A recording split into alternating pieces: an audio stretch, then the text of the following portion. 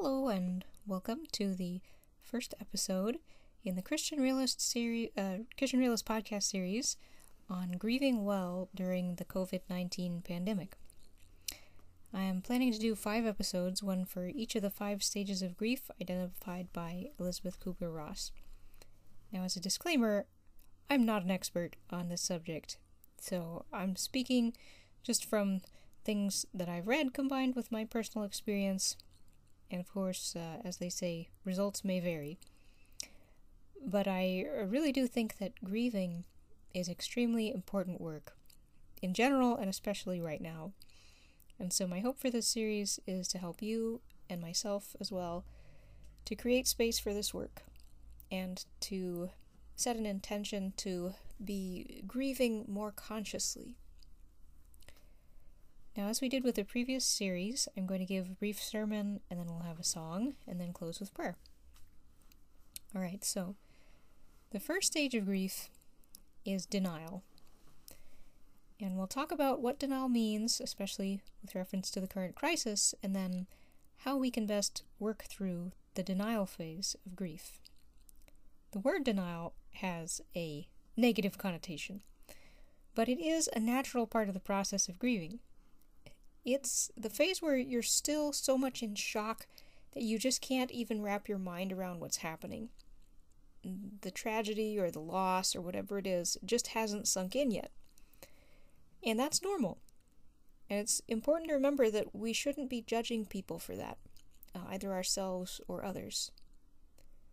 So when we consider this stage of grieving and the pandemic that's happening right now, as of when I'm recording this, we see that there are many, many things that we can be in denial about.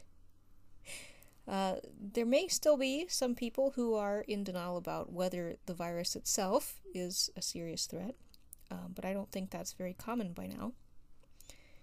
But most of us are very much still in shock about the full implications of the pandemic. There are, of course, the economic implications, as well as social implications, changes in the level of government intrusion in our lives, changes in our basic feeling of safety and security in life, and there are even long-term implications that the virus might have for the physical health of the world population that we don't really know quite what is going to be or what that's going to mean. But certainly we have some idea that this is not going to be over and done with, even if we find a vaccine. So it's really, all of this is just too much for us to deal with right now. I know I can't deal with it all. I don't even know what it all is. So we're all in denial to some extent right now. And the grieving that we're going through is going to be an ongoing process. And it's probably going to mean something like continuing to cycle through the stages of grief. So grieving one aspect of this, and then another, and so on. So it's good for us to be as aware as we can of what the process is so we can be more conscious about it. Alright, so that's a little description of what it means to be in denial. But of course we want to know, how can a person best work through this stage of grief? And I would suggest that, first of all, the best overall strategy for all of these stages of grief is not trying to rush through them as fast as you can. Rather, it's to become very present and aware of the stage that you're in, and let it happen, and let it unfold on its own.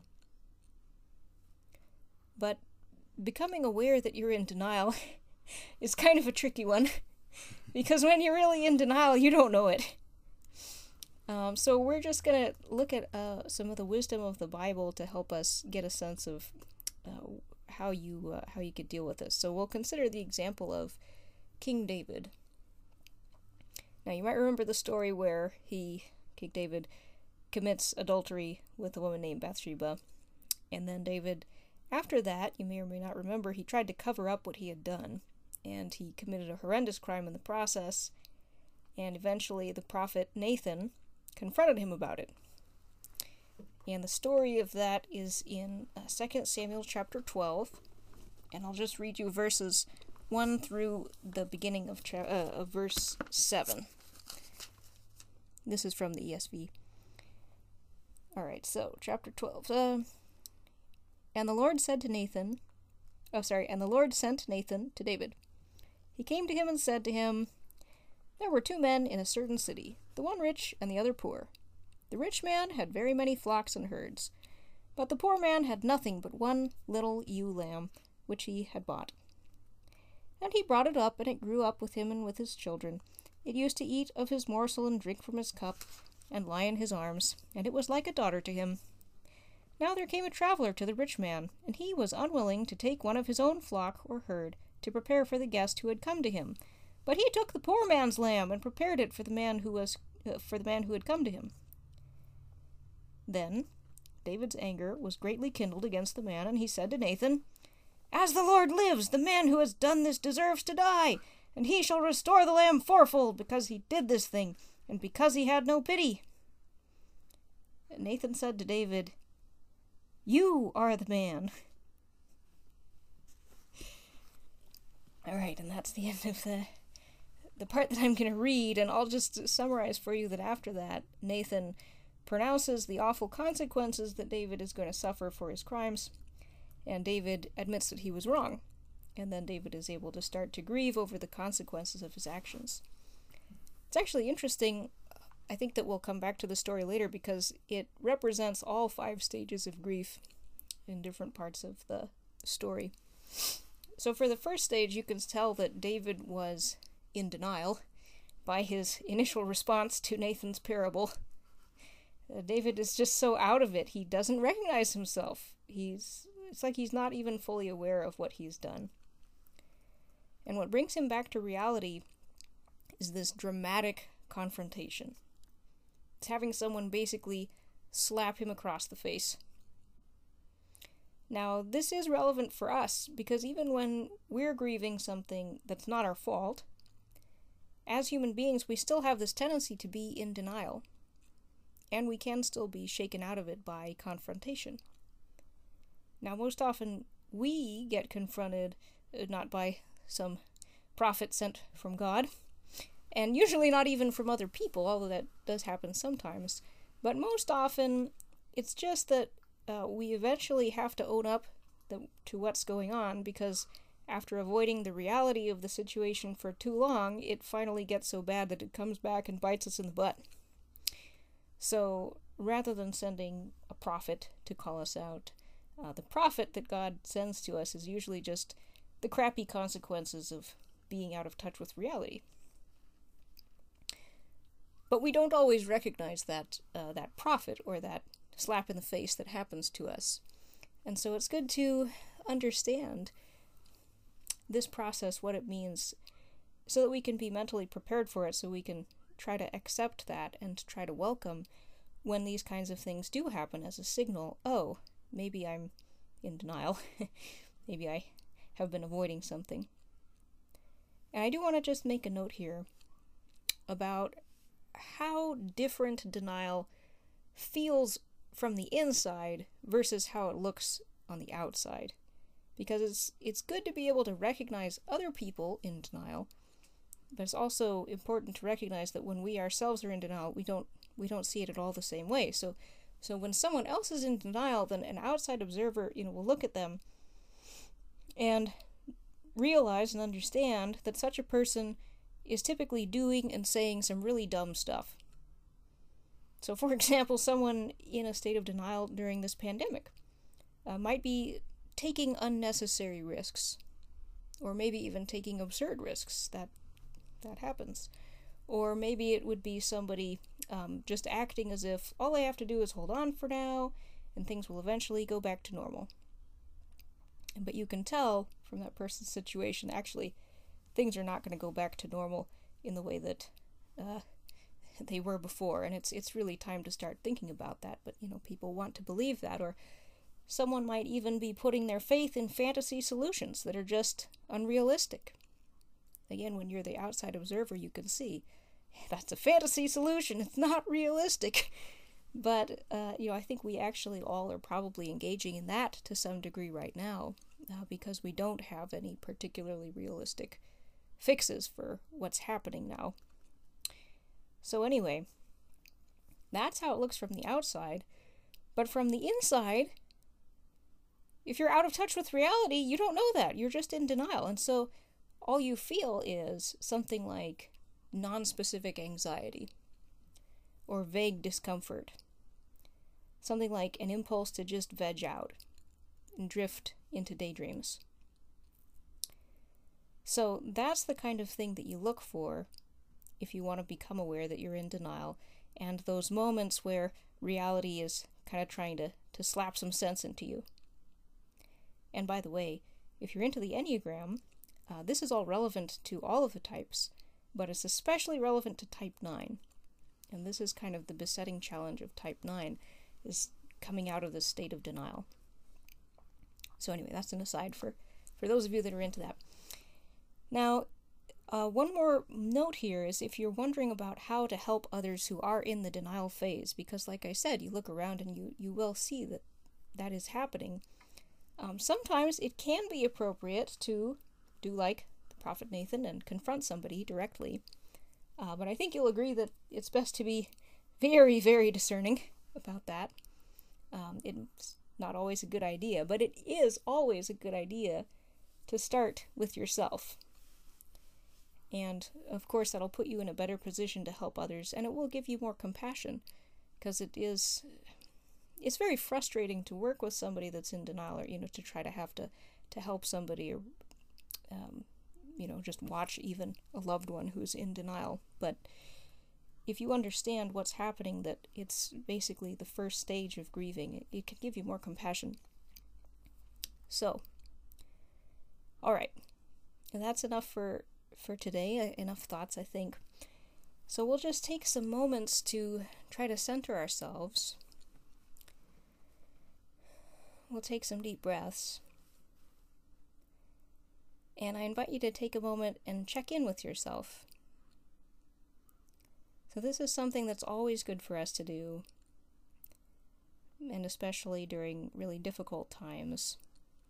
And it's good for if we are in denial about something, or many other reasons. But if we just take some deep breaths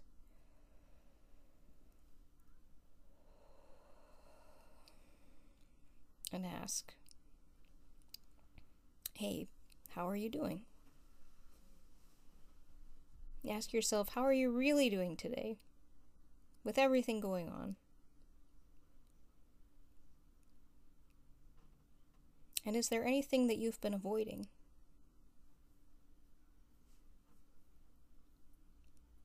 So just take a moment and sit with your self-inquiry. Just ask quietly in yourself, how are you doing? Is there anything that needs your attention?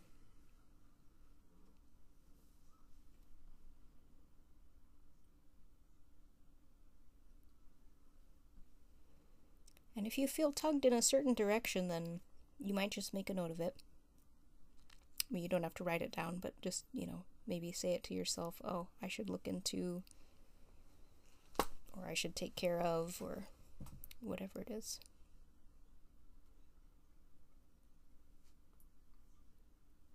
Okay.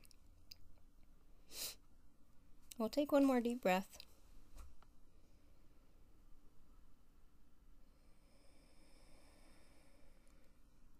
Great. And we'll just share a song now. It's called Change My Heart, Oh God. And Brandon insists that after we sing it in English one time, then we sing it in Spanish one time, because it's so much prettier in Spanish.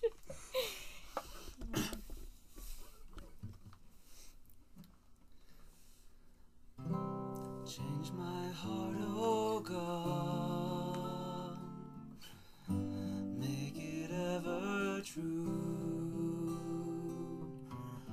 Change my heart, oh God, may I be like you.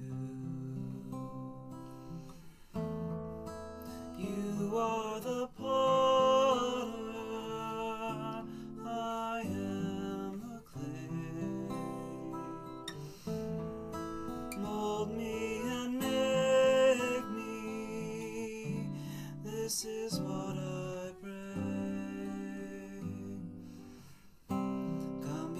Señor,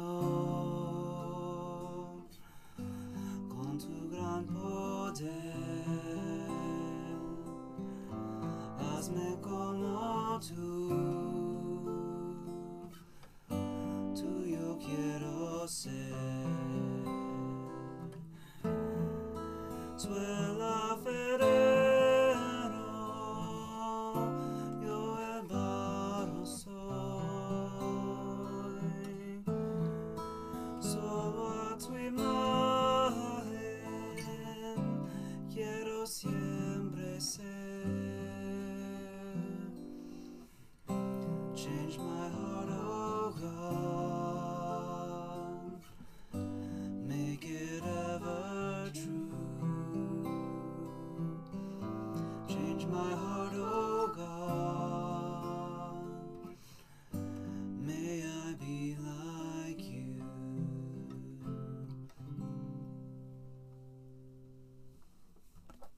Thank you. All right, and we'll just say a brief prayer together. Dear God, we thank you that even when we are totally aware of our own ignorance or what's really going on inside of us, that you are always there, watching, always seeing us. And we pray that we may become more aware of ourselves as you see us, that we may come also to see our neighbors as you see them. Father, grant us compassion for all who are suffering right now, including those whose suffering is even hidden from themselves, hidden in this phase of denial, and who may be doing some really dumb stuff. Help us to know how to help our brothers and sisters in need. We pray this in Jesus' name. Amen. All right, thank you, and we'll have the next episode tomorrow. God bless.